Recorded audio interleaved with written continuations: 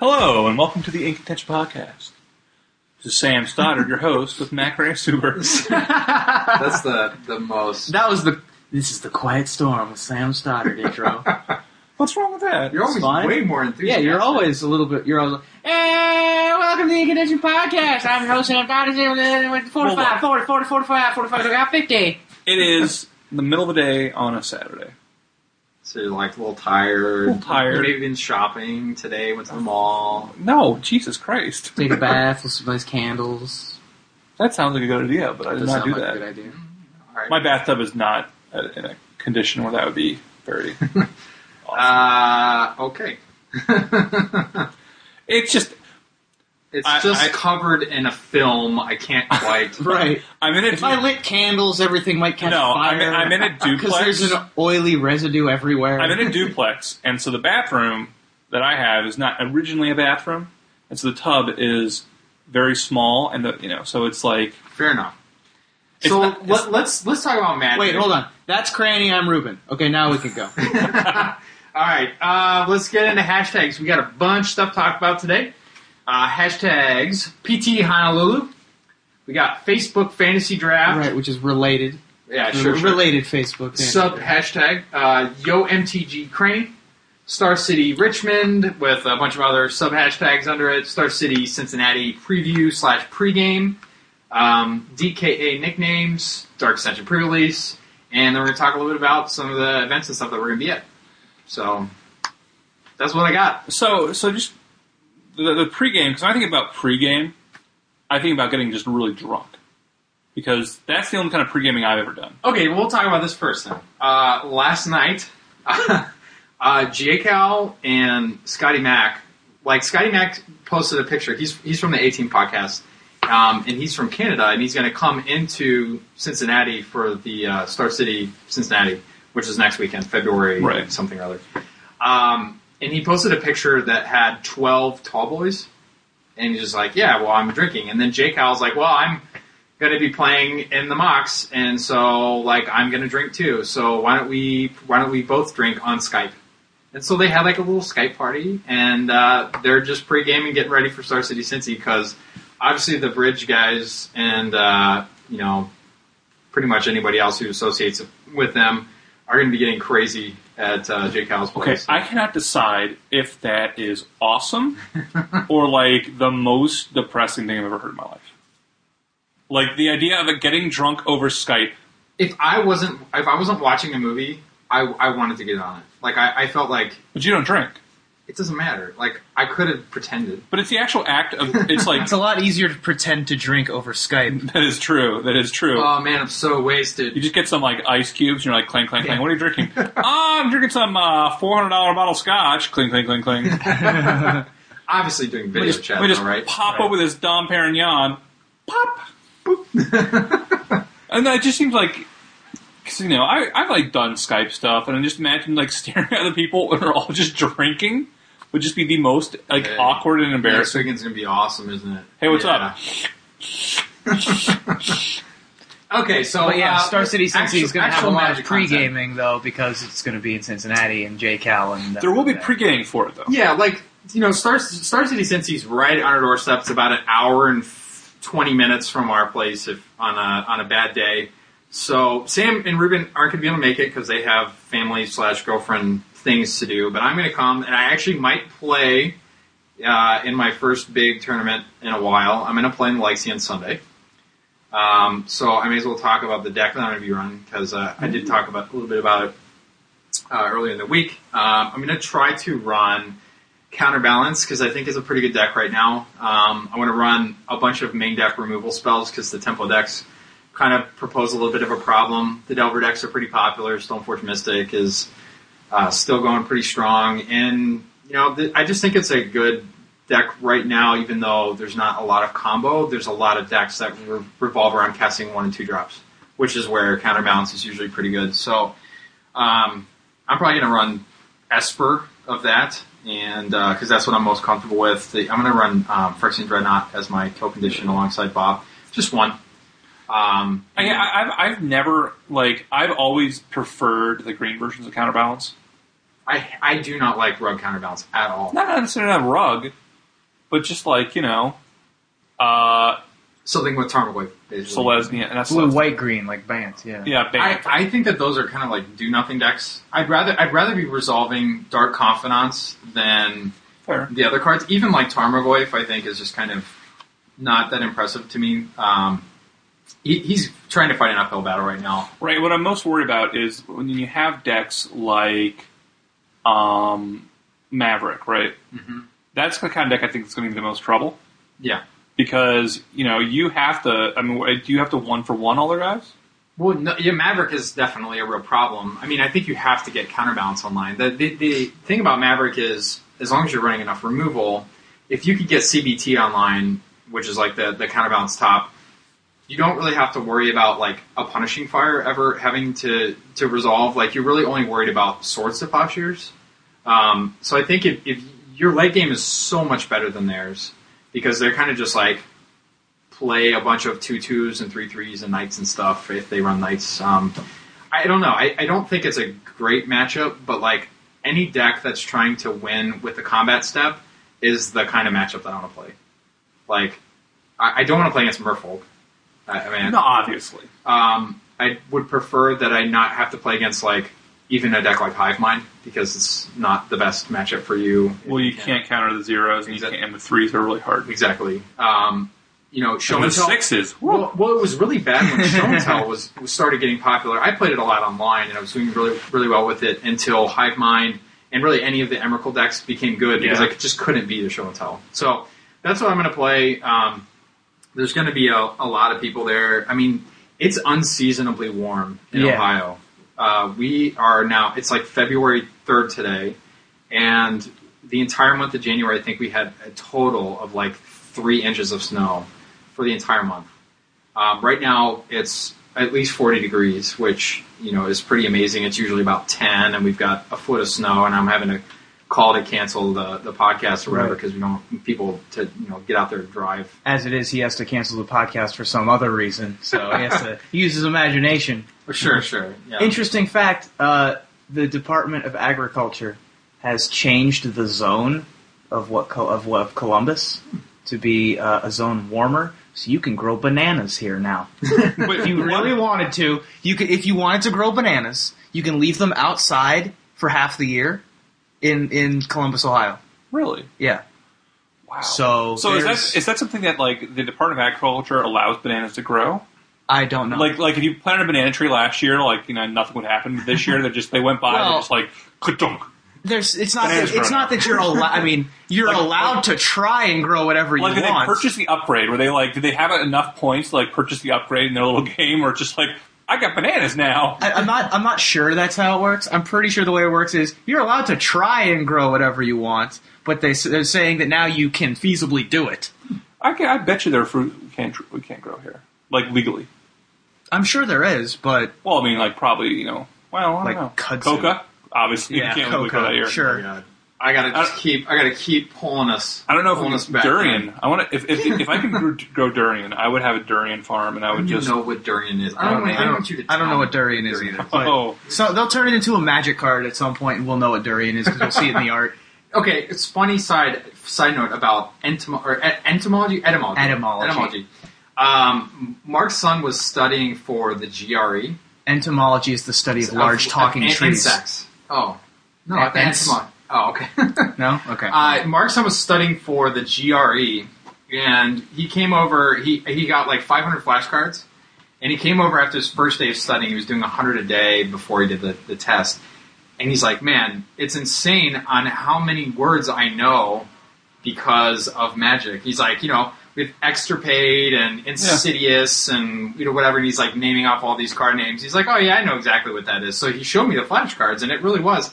Half of the names were Magic card names. I imagine that some part of development is like, well, what are we going to call this blue wizard guy? Let's go into the adjective section. Okay, he's unscrupulous scholar. You can just make stuff up of that. The hard part are the red instance. Yeah, there's only so many words for fire. Detonate. Because the first year there was detonate, and then incinerate, and then lightning Decimate, bolt, flare, lightning rift, lightning shock. Jesus Christ. Now they pretty much always have to be proper noun followed by what the name is. So they'll, it's like Yamabushi's Flame. That's Yeah. a pretty good. That's a pretty good formula. You could probably just do, Venser's Dart.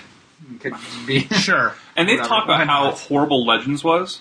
Not just because it was a bad set, because they used all kinds of awesome names for, like, random, do-nothing, horrible cards. Like, Silhouette. Yeah. Land Equilibrium. that card's cool. Equinox. Yeah, Equinox got printed, and it, like, what does it do? It's like, I think it's a white enchantment that, like, taps to counter a spell that would destroy a land or enchant a land you control or something. Like, they could have had an awesome card called Equinox. Instead, they have that. Forever. Rust. Oh, we're just going to put this card right here. Like, they went through and used all the good names, and so now they're, like, living that Fallout forever. Well, to be fair, they found a couple of gems in Dark Ascension. They did, there's Black Cat, which is a gem that they managed to pick out. Okay, foils are $5 now. Yeah, that's hilarious. Yeah. Just for the novelty of it. People want to own foil Black Cats. And it foils up real nice. Sanctum Cat, too. People will want Sanctum Cats. Sanctuary Cat. Sanctuary Cat, yes. So, obviously, this going to the Star City event is going to be awesome, but the bigger event that's coming up here is Pro Tour Honolulu. So, may as well just go right into our next subject. So, they're in a nice beach. A lot of people have a beach house, probably enjoying their lives a fair bit more than we are. So, Pro Tour Honolulu coming up this weekend. Standard should be a good format. Better than playing Standard in Columbus, Ohio, in our unseasonably crummy weather. So I thought it was unseasonably warm weather. Well, but it's still crummy. I mean, It is still crummy. It's like drizzly degrees. and it's like spitting. Yeah. We've had a very long March. Yeah.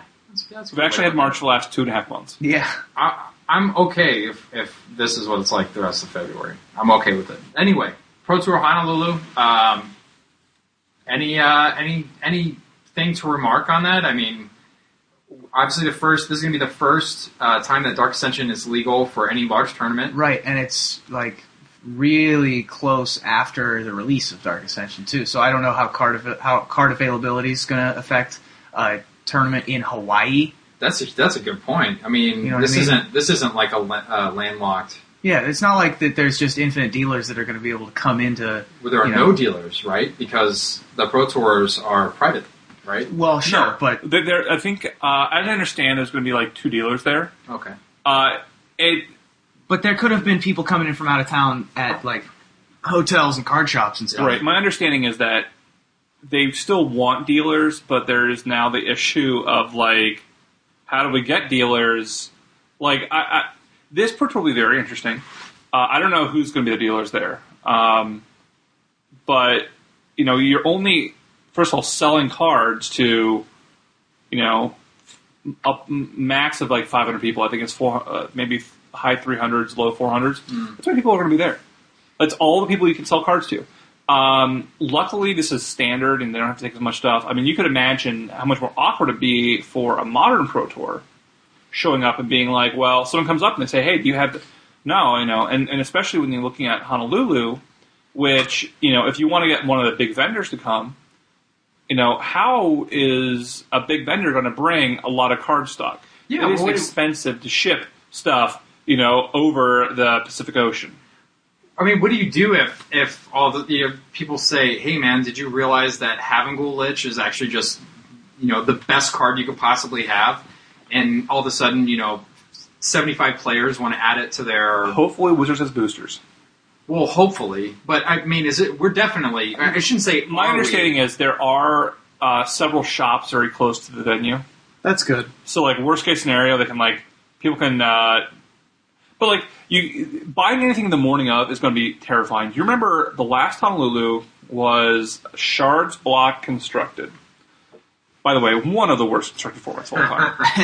And one of the breakout cards was Earl the Miststalker. Yes. Which was going for $35 on the floor. That was like a, $4 rare that was $35 at the Pro Tour because there weren't any.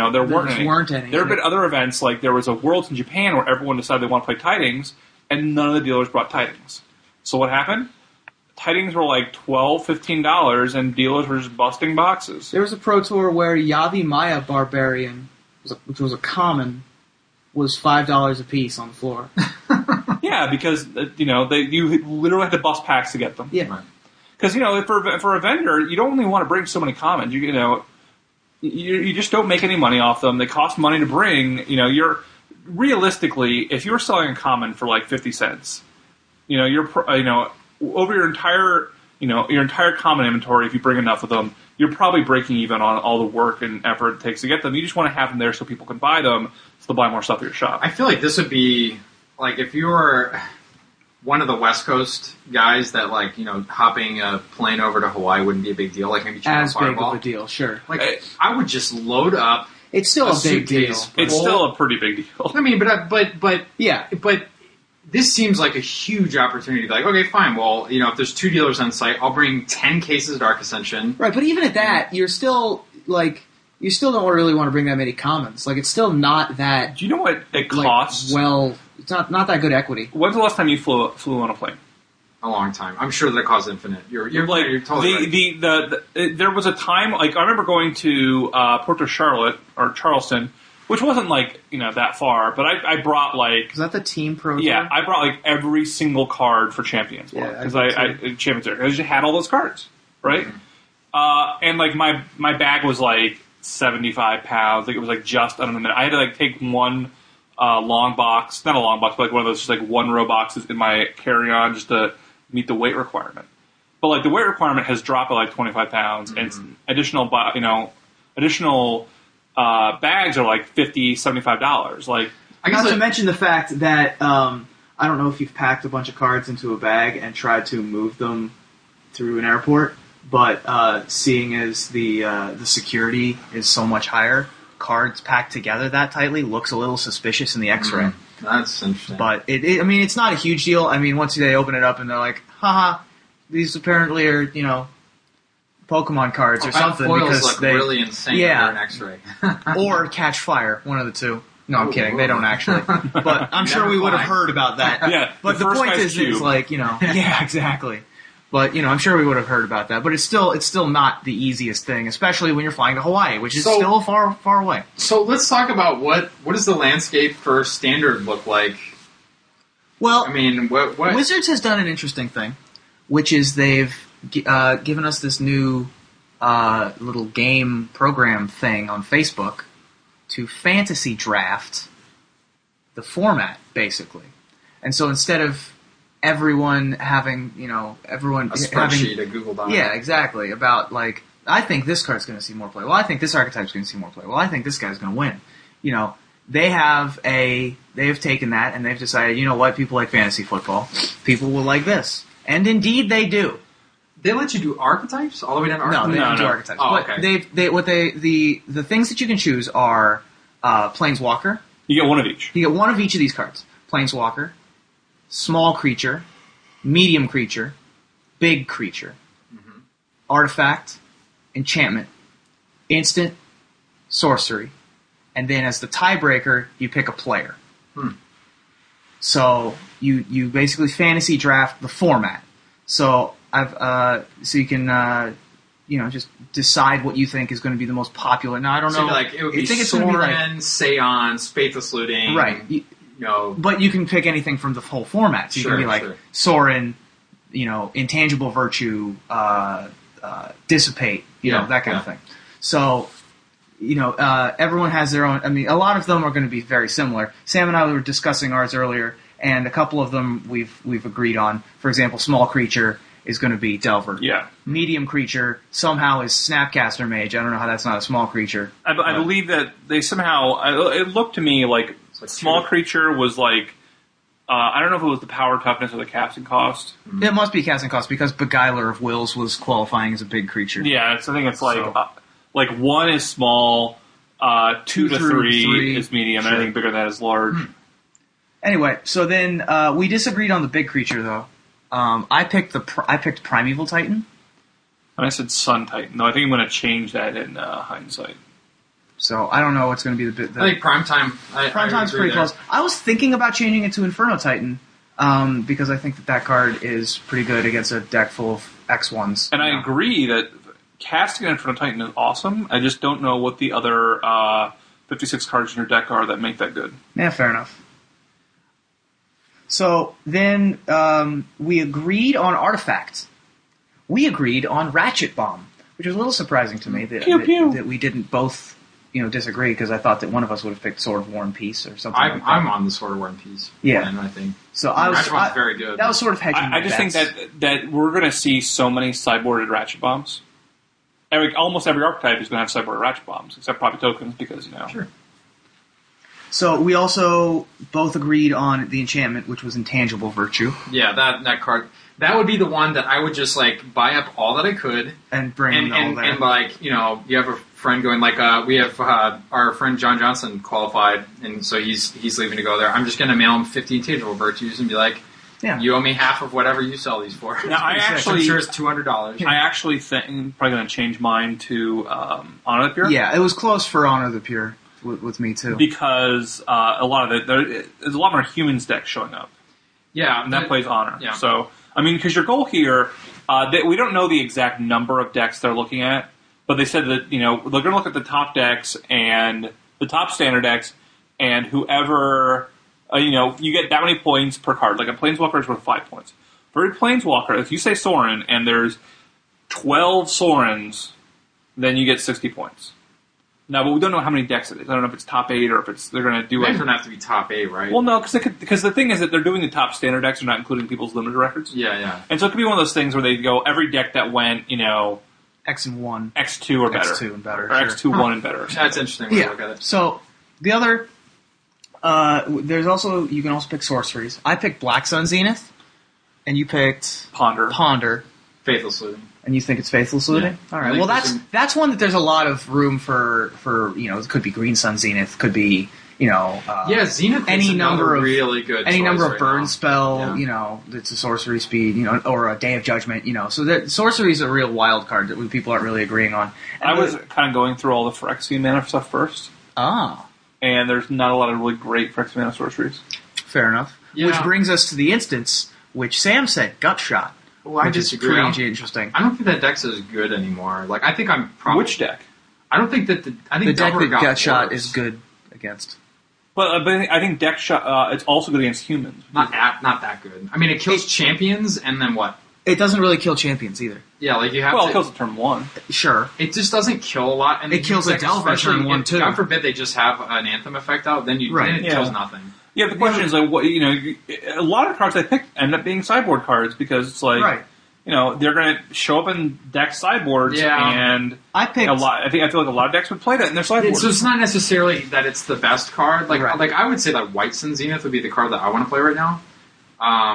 But I don't think that I would choose White Sun Zenith because you're only running 2 of those in exactly. a given deck, and they go in a very specific archetype. Whereas I picked Mana Leak. Yeah, so every Mana deck Leak's that you have White Sun Zenith in, you're probably running 4 Mana Leaks if you're playing a control deck. Plus, Mana Leak goes in this deck and this deck and this deck. So that's why it's really interesting to draft the format as opposed to doing a player fantasy draft. Right. Because it was interesting when I asked you, I said, what does the format look like? And you're like, well, let's look at how they're structuring the fantasy draft. It does really paint a picture of what the format looks like. Yeah. While I think White Sun Zenith is the best instant you can be casting, there's probably going to be a lot of Mana Leaks. Right. There's a lot of Mana Leaks. There's a lot of Vapor Snags, obviously, but people are going to be running if the format turned itself towards a White Sun Zenith format. There's still only going to be so many decks that can run White Sun Zenith, and those decks are only going to run so many copies. Yeah. So, and then the last category, I saved it for last because I think it's an interesting. Well, no, sorry. There's 2 more. There's the player.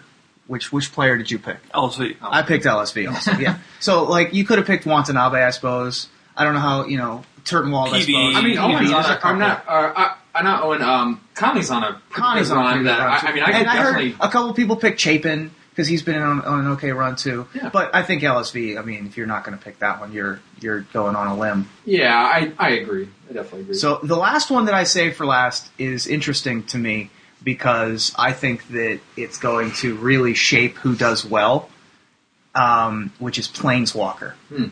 And there are 2 camps. You're either picking Sorin, or you're picking something that isn't Sorin. What are your options? I picked Liliana. Okay, small Liliana. I picked small Liliana. And Sam picked Sorin. Sam picked Sorin. Now, I picked Liliana. Because let me rephrase. I didn't pick Sorin because Sorin goes in one deck. Mm-hmm. And I think that deck is good.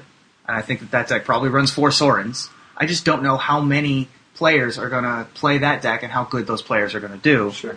Whereas I know Liliana goes in at least 4 different other types of decks. Yeah. Well, okay, including one that we don't know if it'll go in the mono black aggro mono black control decks yet. So what are some other options that what would you even put in as the top 5 planeswalkers that you can't even play right now? I like Koth. Pretty good. I like Garrick Relentless. Right now. Garrick we haven't seen a lot of lately. We haven't seen a lot of, and it's pretty good and it's splashable. Mm-hmm. And then there's a couple decks that I'd seen that were running Chandra the Firebrand. Mm-hmm. Yeah, we have seen her a little bit. So Sorin's Vengeance. Yeah, with the 20 U-turn. Yeah. And so it's possible we could see Big Garrick. I miss the days of states recently where Big Garrick was the card. Yeah. You know what I mean? It seems so long ago that everyone was running Big Garrick. That's true.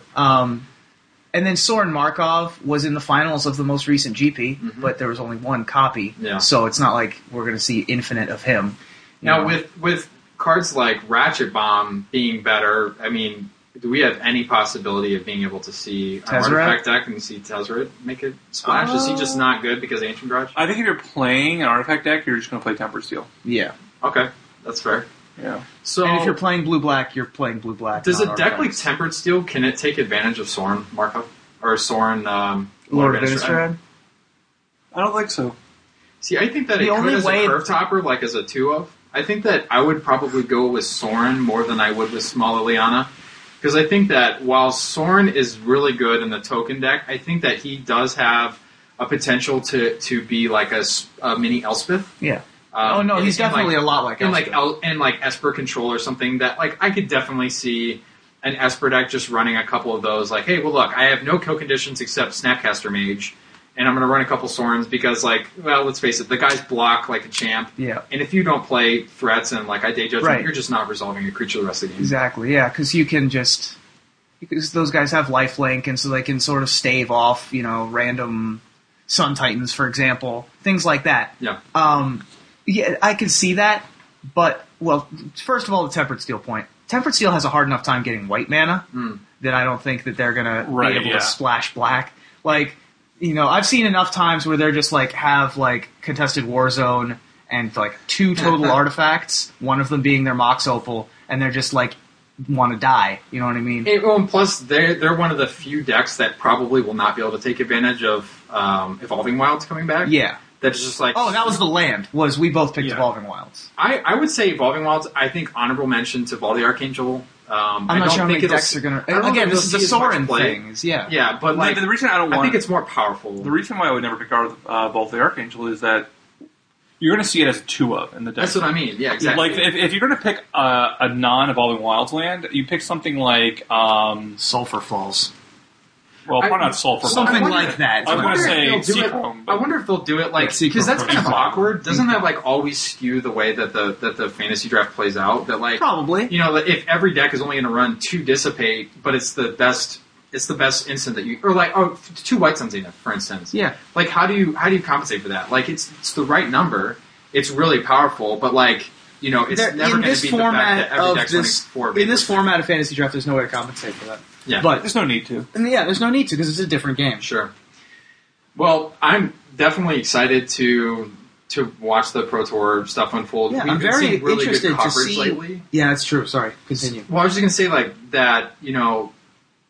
It's gonna fall on a weekend where people are gonna be doing a lot of stuff. It's Valentine's Day, or whatever. But I think that we talked about how good the coverage has been, and if you have a group of players that really enjoys watching Pro Magic or watching Star City stuff, you should get people together to watch it because it's a lot of fun.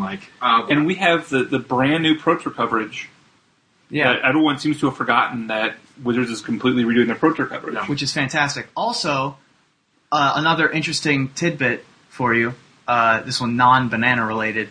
The week after the Super Bowl, is when most of the big screen TVs go on sale because everyone buys them and then returns them. So then the week afterwards, they're like, oh, we have all these TVs now. We better put them on sale. So you can buy yourself a new TV, put it on the big screen, and have your friends over. We actually, to segue into another topic, we like to talk about the guest spots that we're on if we're ever on a show that, like we really like the shows that we listen to, and we try to talk about them as much as we can because I like to promote the podcasting community because obviously if you're listening to us, you like listening to podcasts, and you should listen to other podcasts because there's a lot of good stuff going on. Either if you want to listen to a podcast that's more on the comedic side or the zany side, like the other podcasts that we've talked about, or if you want to get more into strategy, the limited resources, those kinds of podcasts, you definitely should check them out. The whole MTG Cast network is just like amazing. They have a ton of stuff on there. There's so many shows that you couldn't listen to them all if you wanted to. But I was on MTG Taps with Joey Pasco, and we actually talked about how awesome it is, like how the coverage has really like lent like breathed new life into like this entertainment format that like 4 or 5 years ago we couldn't turn on the TV and watch a top 8 of an event or watch like Sam's going to do coverage for Star City Live, and like that's really Star City Live. That sounds weird. SCG Live, and that's amazing that like we have like such a big game and so many people that follow it that we have full blown commentators that and Sam would say something because like I feel like this is like really cool, and you probably have a lot. Well, if you would shut up for 5 seconds and get a word in. Well, here's the thing about it. Yeah. No, go ahead, please. No, I think it's great, and this is something that has been coming for a while. Not even just Magic. The entire idea of like game coverage, and obviously it took off really big in Korea, where there's like 3 television channels just for StarCraft. Sure. But have you ever heard of Brewcraft? No. That is where people get together and drink and watch StarCraft. And like people who don't even play StarCraft watch StarCraft. I bet Peter Johnson just does that every day. Mark Larson. Mark Larson on Twitter. One of my favorite, most loud people in the world. He loves it, and it's just something where it's like any sport. I think there's a point where these things get marketed very much as like only people who play it can watch it, and now they've done a good job of trying to sort of make it so that even people who are less knowledgeable can watch it, and working on things to make it more interesting. I mean, if you look at the very first GG's Live when they started doing it, it was not the first time anyone had ever televised something, but it's the first major effort towards making it into a big thing. Mm-hmm. Look at that versus what they have now, versus what Star City has now. What everyone had, having different angles, having dealing with all the physical problems you deal with when you have a game you're trying to report on. I mean, do you know how much football was like helped out when they added that line? The line, yeah. That totally revolutionized football. Yeah.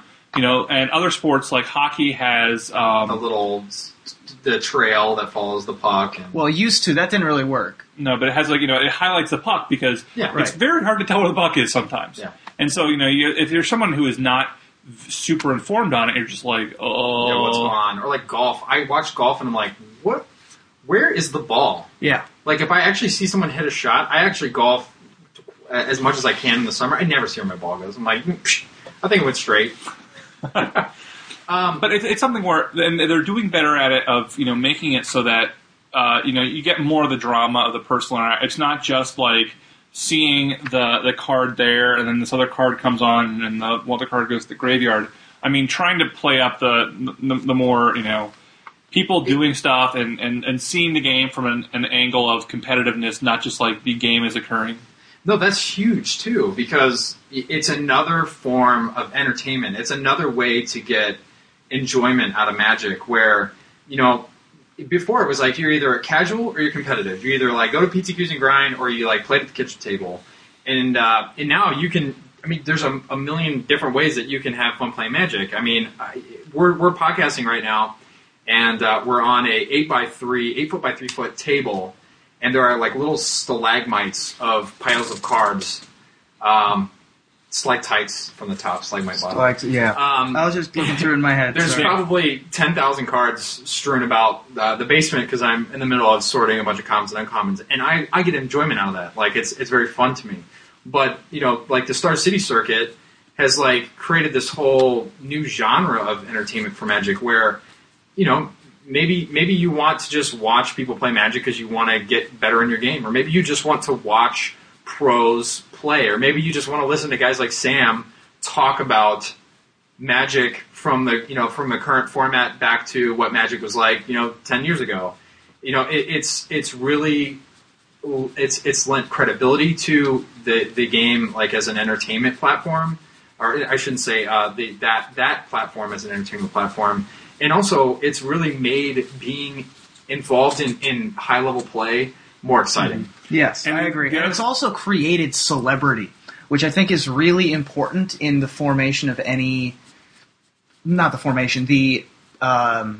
continued growth of any hobby into sport, which is people who are recognizable and voices who are recognizable. You definitely look forward to certain announcers in football, just like you'd look forward to certain announcers in watching your MTG coverage, and there are some announcers in football that I hate, like Brent Musburger.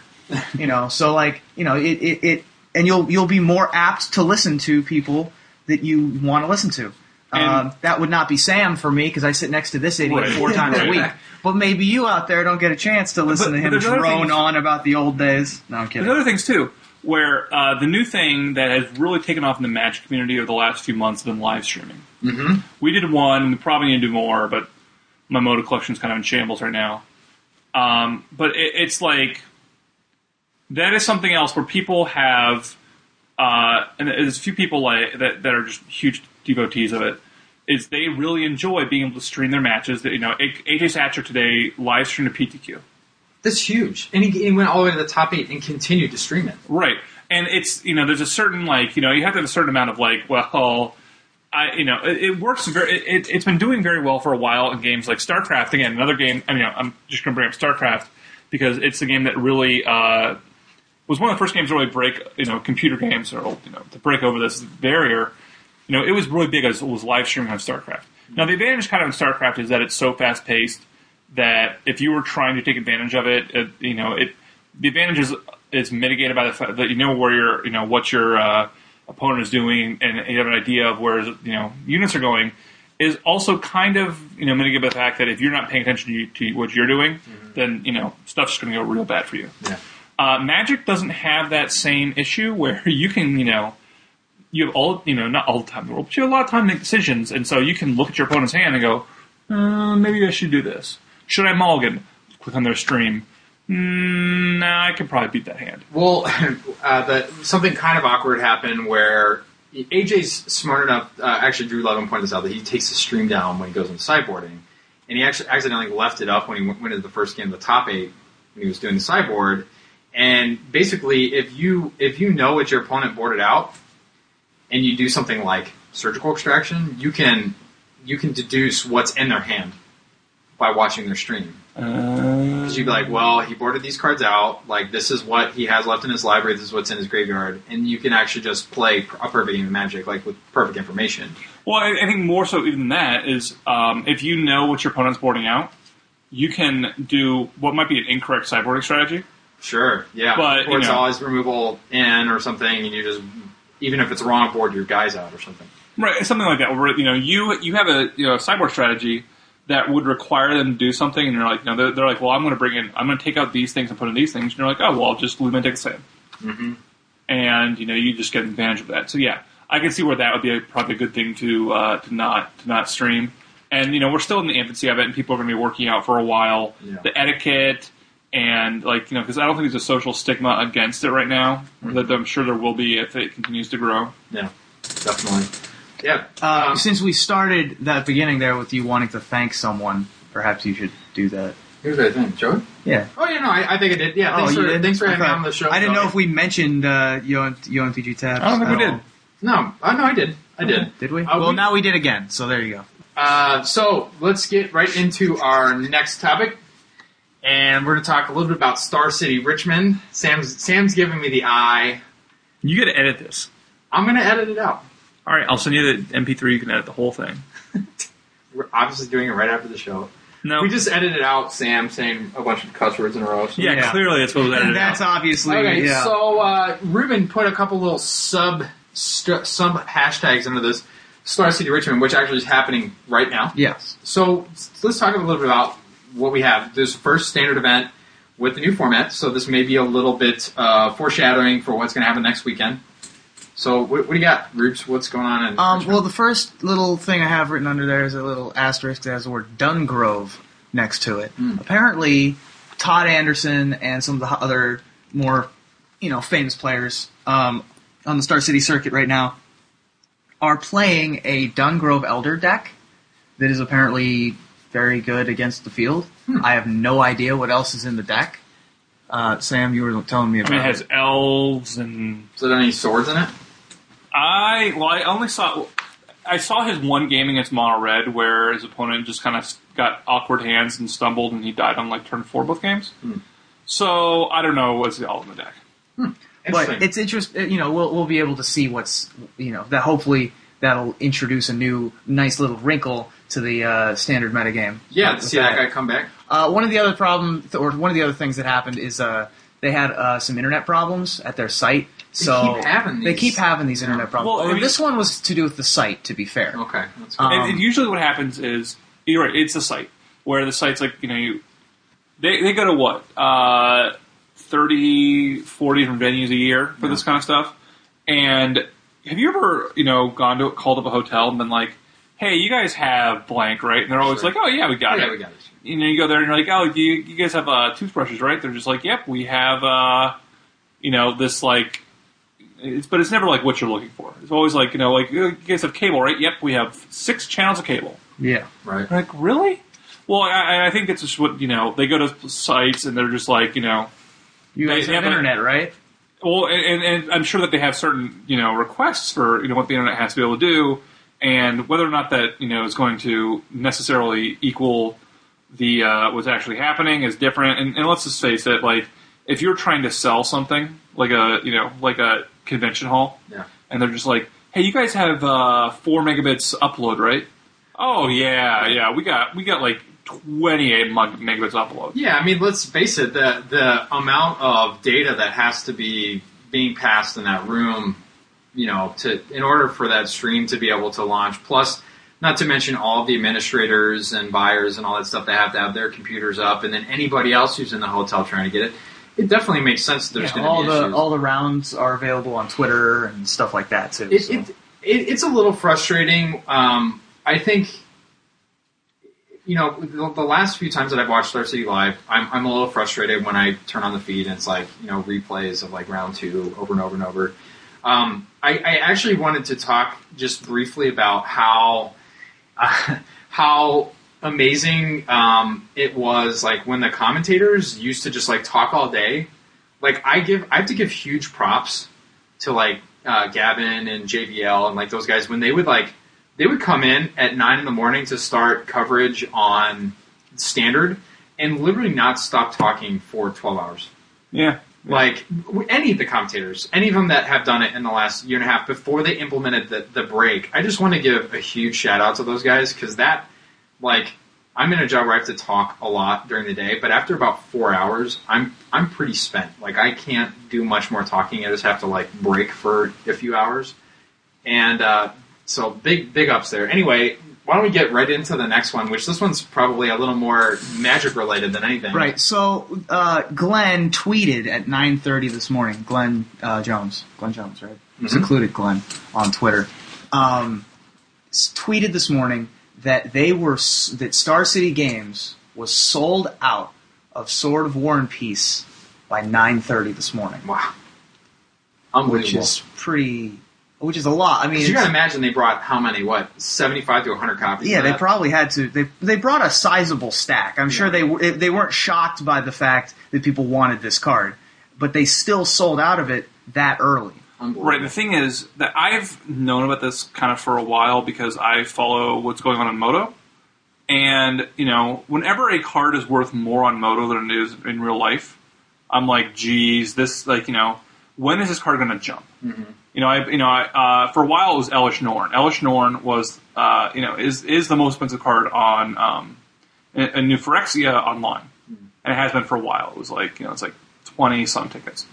Well, it was for a while. It's sort of War and Peace, of course, has far eclipsed it. I would ask people, how much, because, I don't really follow in real life prices very well. And I'm like, what's War and Peace in real life? And they're just like, oh, it's 15. And I'm just like, yeah, you might want to get some, because it's 40 tickets. And, sometimes there's a small gap, but, when it's, 2 to 3 times that, people have figured it out. Well, that one's an interesting one. And like any third set, they're open, obviously, in much smaller numbers. Did not have a promo printing, and when you try to translate it from online to real life, sometimes that gap is different. But I think that set was open enough that if you saw that big of a difference, a 40 ticket versus $10 IRL, then you should be able to say there's something missing. Right.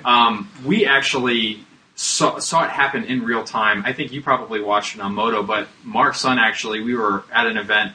And he said, we need to pick up Sword of War and Peace. And I'm like, okay, well, what are we paying? He's like, well, we need to pay $12. And I'm like, $12? Because I had them in my binder for sale for $8. I'm like, we're buying them for $12? And he's like, oh yeah, we need to pick these up. And then I'm like, okay, well, so I'm online looking around. Every place is sold out. People had started realizing that this card is going to be really hot. And now I think we're kind of starting to see what happened to Sword of Feast and Famine. After Mirrodin Besiege had become real big and people were playing that.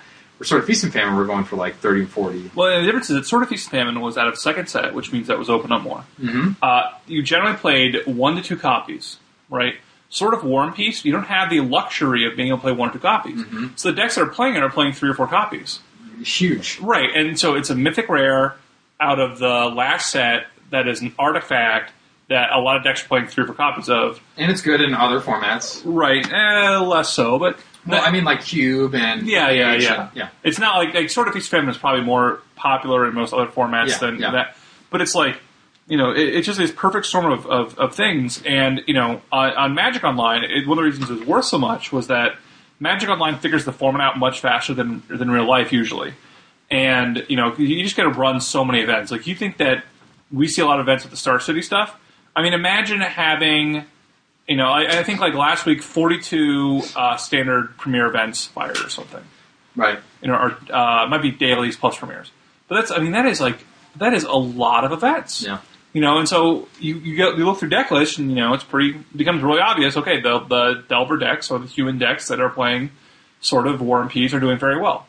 And so, people pick up more of those, and they do better and better and better. And then, by the end of it, the Moto metagame was just 100% humans. A blue-white deck was sort of War and Peace, and that's what people came into this going, and people were like, all of a sudden now people in real life are just all the deck people are really excited about want to play sort of War and Peace, and then, you have a little more elasticity with the supply because a lot more of the paper product is opened, but it's still a mythic, which means that as soon as the sort of excess supply runs out, which is what happened, the price just goes bonkers.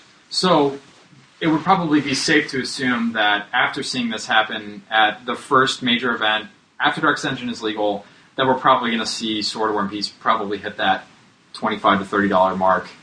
That's pretty. Yeah, I would agree. And probably stay there for a while. I think that it might be a little bit higher. Might be a little higher, sure. I can see that. The thing is that third set tokens and humans, which is huge. We have not had a lot of interestingly enough, we've had mythics for years, and we have not had a whole lot of third set mythic popularity problems. Jason the Mind Sculptor, kind of. It's virtually a third set since they had 2 small sets. But Shards block was the first set with mythics. Yeah, we haven't had that format. You're right, and so we, this could be a $40 card. This could be a $50 card.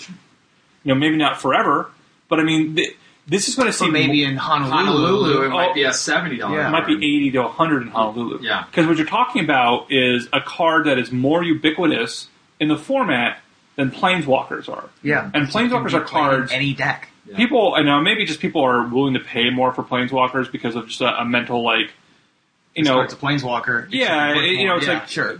What does this card do? Well, it does a lot. It does this huge thing. Like, everybody in their room could be playing, 4 mythic rare in their sideboard, and it would never be worth as much. Sure. Right. Because people just are not willing to put the money in for a sideboard card. Yeah. But, this card, it could be that if this is the real, if people say this is the real deal, it could just be worth the full amount, and we're just going to see people just complain about nothing but sort of War and Pieces and how I used to have 4 and then I traded them off for Well, the other thing is that, to be fair, among the cards that do a decent impression of a Planeswalker, like Sword of War and Peace does 4 things. Yeah. Whereas Planeswalkers do 4 or 5 things. Like That's they take good damage, they have 3 perspective. abilities.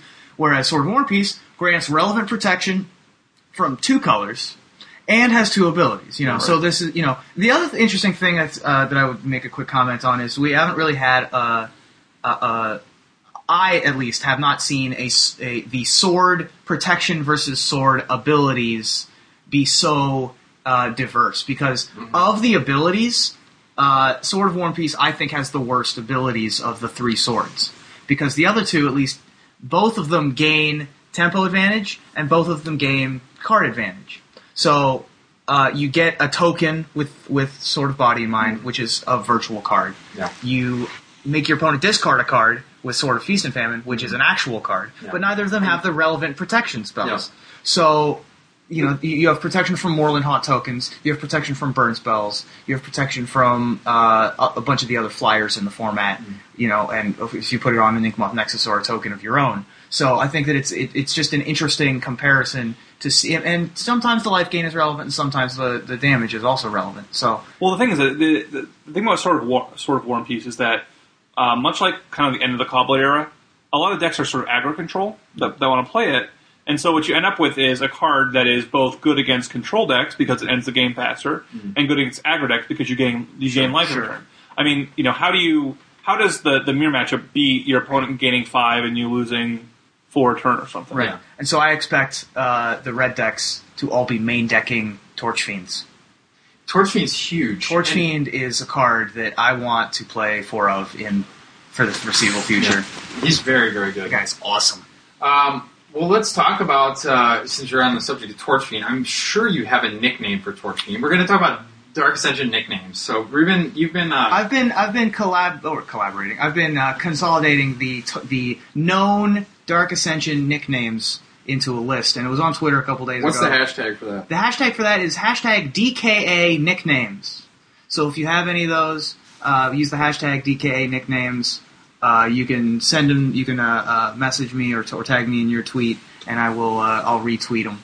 So the ones we got so far are Kitchen Stinks, or Basement Finks, as it's sometimes been called, So Dross Messenger. which is Geralt's Messenger. Okay. Sergeant Creepy Fingers. Every set, for some reason, Evan, Irwin, and I have decided that there's either a Sergeant something or Lieutenant something. Okay. And so I've decided that Drogskull Reaver is Sergeant Creepy Fingers. Yeah, because he's got the sure. creepy fingers. Stone Cold Nuts 31, our good friend Peter Johnson, sent me one fairly early on that was Evening Wood for Ghoul Tree. So that was a pretty good one. Learning Vengeance. Oh, that's my favorite. As That's opposed actually to- going to catch on. That one's, I think so too. I think that Riley told me that one, which is, he's at Schwangold _ on Twitter. I think he told me Learning Vengeance. But that's Secrets of the Dead. Ravenous Cats, of course, from Sam Stoddard here, originally, I believe, is Black Cat. Yeah. Nibbler, although I've heard several people say they prefer Nibbles for the Niblis of the Mist, Niblis of the Urn, Niblis of the Breath, which are some limited All-Stars. I like Nicolas Cage for Hell Rider, because he's in those awful Ghost Rider movies. Yeah, sure. And then every time I see Russet Wolves, I call it Russet Potatoes. I wanted to do another one. Didn't I respond to you for that one? I don't see If you did, it wasn't any good. I don't see it on here. No, maybe like potato wolves or something. I don't Potato remember. wolves, sure. Yeah. That's, whatever. But like every time I hear the word russet, I can't help but think potatoes. So whatever. I think that there's probably a better nickname for Lambholt Elder. She's the nice old lady. Yeah, that turns into a thieving magpie that has 4 power. Yeah, so I have old lady cougar on here.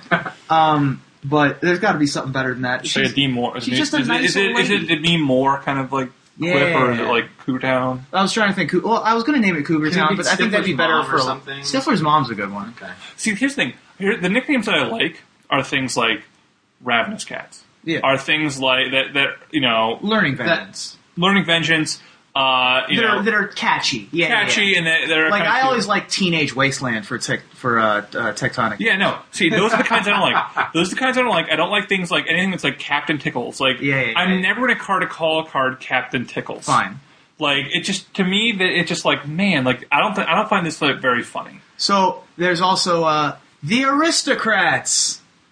With my hands up in the air for Falconwrath Aristocrat, because that Torch Fiend. It's a joke. Do your Torch Fiend. I don't have a Torch Fiend. Oh no, that's is that? No, that's the Forge Devil. Or Forge, yeah. Right. So Forge Devil has a nickname because Peter Johnson and I have this thing where we call it the getting ready hands, which is you look at your opponent and you clap your hands. Wait a minute, and then rub them together. So the hashtag for that is #clap, #wait for it. #SHSHSHSH, which is the sound of that. That's the Forge Devil, not the Torch Fiend. I don't have one for Torch Fiend, unfortunately. Then some other people sent me some. At Copy 6 had a decent one that had a funny Photoshop that he sent along with it, which was Lost in the Woods is the Blair Witch Project. And sent in the little the picture of the girl staring at the camera and crying. That was very funny. Careless Study. I like Careless Study. Yeah, that's Faithless good. Looting. Yeah. Was a good one. What else we got on here? Wolf Blitzer for Immerwolf was another one that I received. I think that one would be better if there was something that gave werewolves haste. But that's basically the nicknames I got. So if you got any more, #DKA nicknames. And we'll... one more. This one's not that good. I thought of it one day. Matlock. Do you remember the show Matlock at all? Heavy Matic. It was just Heavy Matlock. Nah. Whatever. So anyway, if you got any more, send them in. And, so there you go. Nice. All right, well, let's talk around DKA still. Let's talk about pre-release. Any initial thoughts on the limited format? I had a lot of fun, though going 6-0 probably helped that out a lot. Yeah, your deck was bonkers. My deck was bonkers. Like, I did not have... Why don't you talk about, like, the Pool the Open, maybe... Yeah, I ended up with a 3-color deck, which was okay because I had an Evolving Wilds and one other fixer. And I was playing Blue-White Spirits, or as many spirits... I had like 7 or 9 spirits, something in that range. Including... 2 Lords. Including 2 Lords, which is kind of which is pretty relevant. The Lords did die a lot by themselves. And then I was splashing black for such cards as a Tragic Slip. I had that creature that sacrifices a human to kill something. Yeah. And Vault of the Archangel. So that guy that sacks a human is insane, right? Yeah. He's very good. That guy's unbelievable. I think there are 3 cards in... If you're drafting Dark Ascension, Innistrad, there are 3 cards that would make me go black-white. One of them's Sorin, one of them's Vault of the Archangel, and the third one's that guy. Because you're just like, oh man, I have this guy. I'm just going to take all of the Raise the Alarms. Well, that's basically a functional reprint of the guy from Legions that is the same casting cost, sack a goblin to destroy a creature, or sack a zombie to destroy a creature. It was probably sack a zombie. Yeah, and I remember that guy being particularly good. And since there's so many humans, like, you should very easily... And he sacks himself, and like he's not as good as you think he is, because he is very slow. Yeah. Like, you know... He costs 4 to activate. Right. And he's like 1/1 for 2. And sometimes this is a format where you can't like play a 2-mana 1/1 that will not do anything until at least turn 4, probably like turn 6. His stats are pretty wussy, but... Right. I played Frontier Guide. in Zendikar, and that guy costs the same, is also 1/1, and had the same cost for his activation, and he's just searched for a land. See, I hated Frontier Guides. Alright, well, you know. Yeah, but I mean, like, I think he's good. He's not the kind of card where I would, if I'm drafting, I'm just going to be like, okay, auto into black for him. Yeah. I would take him, but I probably would not be like, Right, I all in wouldn't on first pick humans. him, but I'm just saying that if it was like 8th pick and I saw him and I was already in black, then I'd be like, all right, So, black-white seems like the way to go. What are what kinds of decks did we see? Like, how much different is it from Innistrad Limited? I have very small exposure to the limited format, so I want to get some drafts in. It's so very different from my perspective. There's a lot of cards that are a lot worse now, and there are some cards that are a little bit better. For example, the big one for me is Victim of Night. Victim of Night is significantly worse than it was in triple Innistrad, in just regular Innistrad. Sure. I don't know if that's a symptom of the power level of the werewolves going up, although it seems like every single flip card is, at least top 5 pickable. Sure. Not every single one, but I got you. The worst flip card is like still probably going in your deck. You know what I mean? So like, and a lot of those are werewolves, obviously, and every vampire is good pretty much, and the zombies got a lot better in this set. So the value of Victim of Night's gone way down. Now, of course, spirits are still really powerful, and humans are still really powerful. So it's not like you're going to sideboard them. But and then Undying also changes things around a lot because you just can't. The removal in Innistrad was already not, I liked it a lot, but it was not very good removal. Sure. You had to work a little bit for it. And, it really sucks when you have to work to remove something and it comes back with a +1/+1 counter. Yeah. And so you can't, especially the really cheap Undying guys, are just so hard to deal with anywhere close to profitably. Well, Ruben was saying that the flyer that has Undying, he was great. That he was just MVP, that he just got in for a ton of damage. He couldn't kill it. The colorless blue 2/2 flyer, yeah. Yes, we apologize that we don't know the names. Right, it's like Stormbound Geist or something like that. Right. But the reason why he never dies is he can only block creatures with flying. And he's a 2/2 Undying for 3. So he almost never blocks. He almost never gets blocked because everything he would get blocked by would trade with him. So unless they have a Chapelgeist, then he's not trading with. And even if you block with Chapelgeist, it becomes a 3/3, and then it's never dying ever again. So that thing just never blocks, never becomes block, and never eats an elimination spell. So he's just a Sulphurous Vortex for your opponent. So it's definitely, we have 2 new lands that have gold activations, a couple more spells that have gold flashbacks, and then we have all of the gold lords. So did that change? Obviously that changes the way that you're going to build a sealed deck. I mean, if you open a zombie lord, you're going to probably be way more likely to splash, your Silent Departure and whatever if you have a bunch of zombies and go in the blue route as opposed to building an aggressive red-black deck. How does that change for draft? It doesn't. But you open the Dark Ascension pack first. It's not going to change. That's why it doesn't change things very much, because the only difference is that you get into your colors a bit sooner.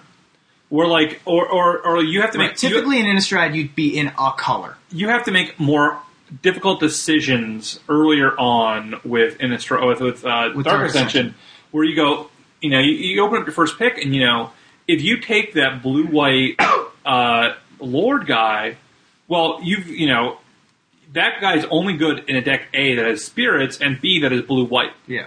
And so, It's also a 2/2 flyer for 3 that's not the worst. Yeah. It doesn't change. But still, it does force you down. Right. But the thing is that after that, you're still, after impacts 2 and 3, you're still much more open. It doesn't necessarily change a lot of the draft picks there.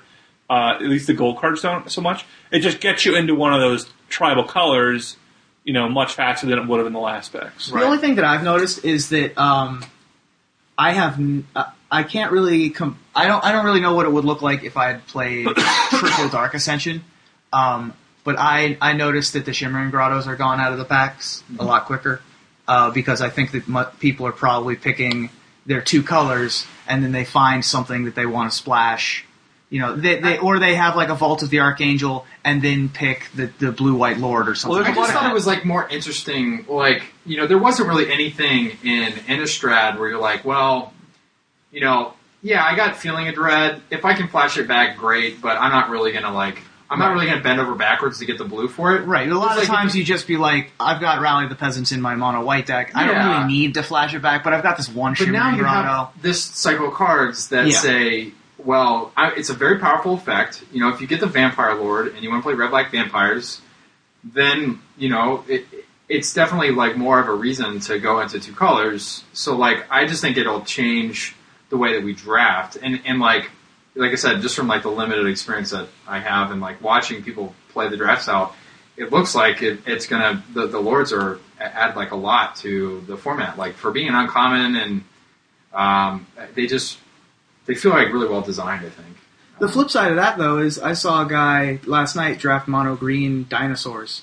And he was just stomping people with like he was just like turn forward, you know, 2/3 Death Touch Spider, followed by either the 4/5 Vigilance Human or the 5/5 Beast, and he had like 2 or 3 Kinder Catch, and he just had infinite giant animals, and you just can't answer them. Does anything kill Vorpede in this format ever?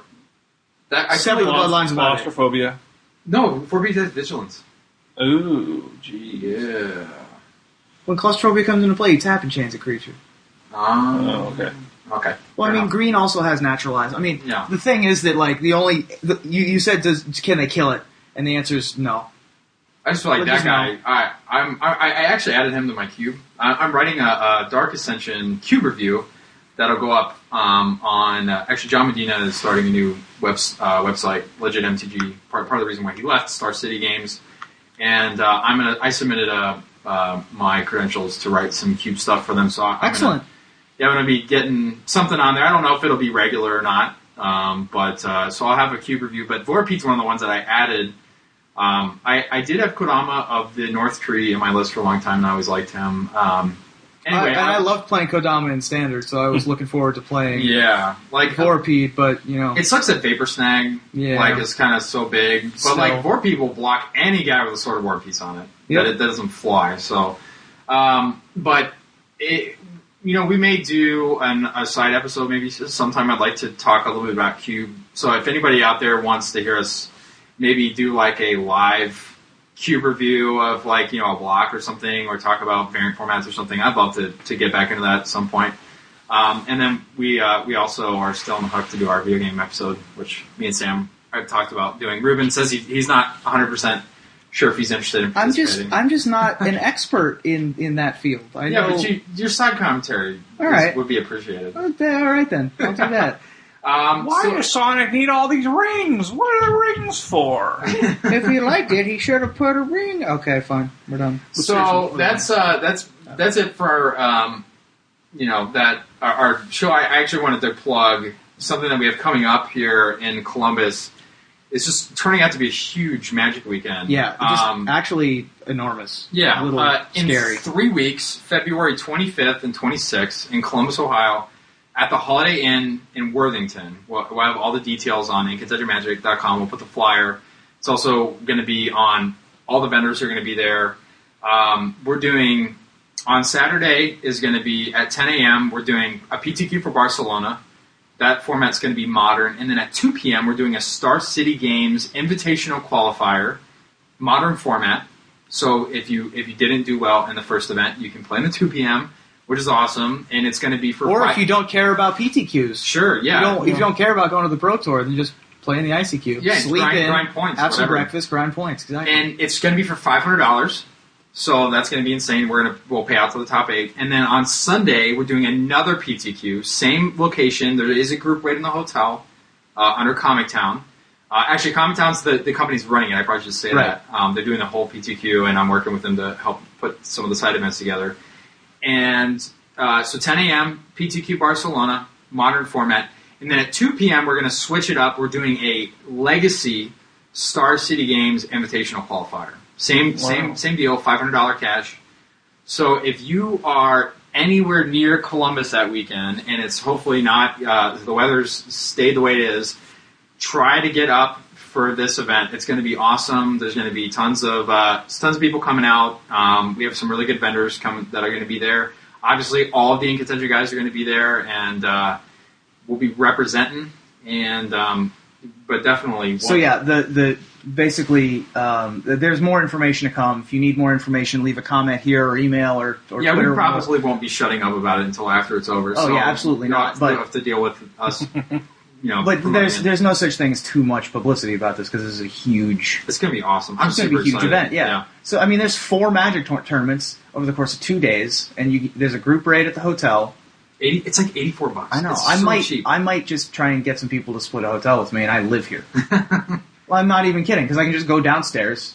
You know. There's inside of the hotel. There's a grow room, like actual real food, which is insane, and it's in Worthington, so you could just like walk across the street to Booth Chris if you want to. Yeah. So like, If you're a baller, that'd be so sick.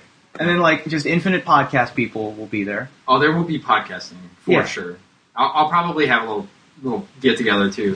So yeah, that's gonna be great. anyway, I think that about wraps it up. You guys have anything else to add this week? I have one thing that I thought was funny. Oh yeah, I found everyone goes to the MTG Salvation website to look at the spoiler. Yeah. Right? For the first time in my life, I found a spelling error in the spoiler. They spelled Deranged Outcast's creature type as Rouge. R-O-U-G-E instead of R-O-G-U-E. like the like blush. Like the thing you put on your face instead of the creature type. Yeah. I thought that was very funny. So you were really scrutinizing that creature type. I was looking at Deranged Outcast thinking, like, man, this card should see play. Because I think that card's insane. What's the stats on it? It's 2/1 for a colorless and a green. Sack a human, put 2+1/+1 counters. That guy's on target really cool. Creature. That guy's insane. Yeah. Like, if there's a green-white tokens mirror, I fail to see how that guy doesn't just break Or like the mirror. sacrifice your Doom Travelers. Yeah. And make flyers and make them 3/3s, yeah. It's pretty cool. So I like that guy. Anyway, he's a human Rouge. Nice. That's all I... Thanks for that. Yeah, no I problem. remember- Go look at that one up yourself. That came up a lot during Lorwyn block. Rouge? Yeah, when Yeah. people would be like, need advice on my Rouge deck. Like, Rouge. Well, I think that about wraps it up. Yeah, and until next week, we're in contention.